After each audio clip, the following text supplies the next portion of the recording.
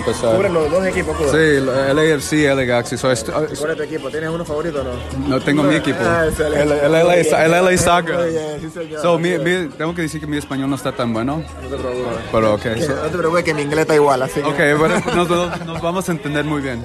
So, aquí estoy con Jaime Penedo, a la leyenda aquí.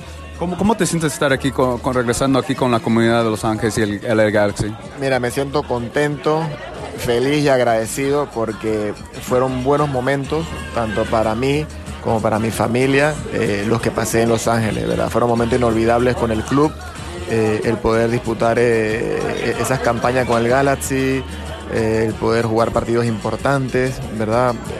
Todo me gratificó enormemente aquí en Los Ángeles. Sí, y ahora regresando, también sigue creciendo la estrella. Vi ese video que te hicieron que cuando jugaste con el Mundial y ganaste todo eso. ¿Cómo se siente así? Porque vienes de Panamá y aquí hay muchos salvadoreños y mucha gente se conecta con eso, lo que has hecho tú. Mira, tú has dicho algo fundamental y eso me pasó cuando llegué al Galaxy. Me sentí abrigado enseguida por la afición y es por eso, es por esa mezcla tan linda que la afición del Galaxy tiene. Los centroamericanos del Galaxy le ha ido bastante bien, ¿verdad? Tenemos a el Pescadito Ruiz, a Cienfuegos, a Pando, todos han levantado títulos y eso ha fortalecido ese vínculo entre Centroamérica y la afición del Galaxy, ¿verdad? Así que yo siempre me sentí respaldado y por eso siempre y le decía a mi esposa, yo caí en el equipo ideal para mí en la MLS. Sí. Totalmente, porque al final yo como siempre lo catalogo, es como una familia, una familia. Yo apenas pisaba ese engramado y entraba a la portería, escuchaba los cánticos en español, porque yo no sabía mucho inglés y eso eran cosas que me motivaban. ¿Qué es lo que te gusta de Los Ángeles? Ya cuando viviste aquí, todo eso, ¿qué es lo que te gusta? ¿Qué es lo que extrañas? Bueno, mira, extraño mucho como estuve con mi esposa y mi primer hijo, porque tengo una nena, ¿verdad? Que no nació cuando estaba acá.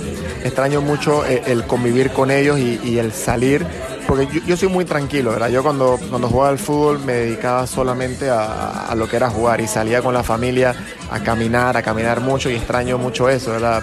Los Ángeles es un lugar, como yo lo llamo, que es muy abierto, o sea, es diferente a Panamá. Panamá es como más estrechito, entonces extraño eso, obviamente extraño los partidos que se vivían en el estadio, los entrenamientos con los compañeros.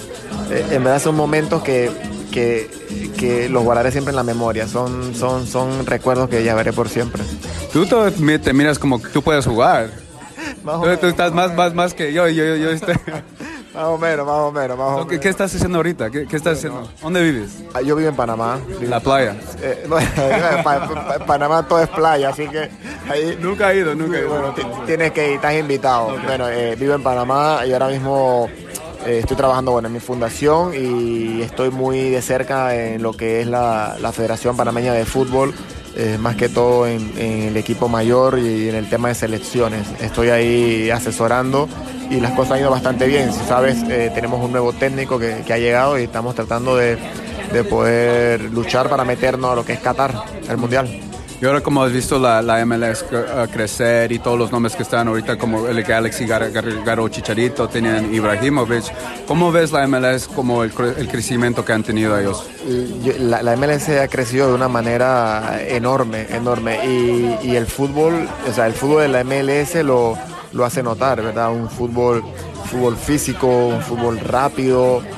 Cuando me preguntan jugadores que están en la selección y tienen oportunidad de venir a la MLS, yo le digo que es una liga complicada, es una liga donde físicamente tienes que estar bien, porque lo mínimo que hacen los equipos es correr, todos los equipos corren, y en el fútbol cuando los equipos corren te pueden complicar.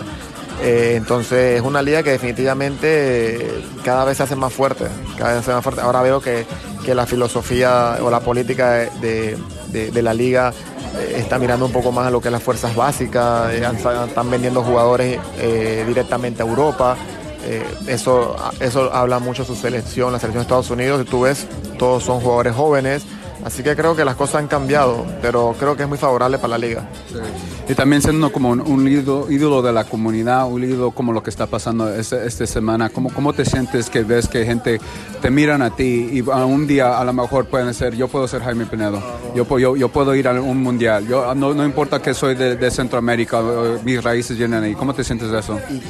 Y ruego porque así sea, de verdad, si como tú dices, si yo creo esa ilusión en la comunidad, en verdad eso es lo que gratifica mi trabajo y los 15 años de carrera en el fútbol. Con eso me quedo, ¿verdad? El servir de inspiración y más para la comunidad centroamericana, comunidad hispana, porque al final todos somos uno, así yo lo siento, ¿verdad?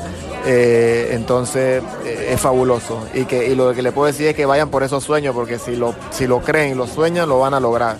Métanle trabajo nada más, trabajo y disciplina. Última pregunta aquí, porque ya sé que tienes mucha gente, muchos aficionados aquí, quieres hablar. ¿Cómo quieres que gente te recuerde de ti?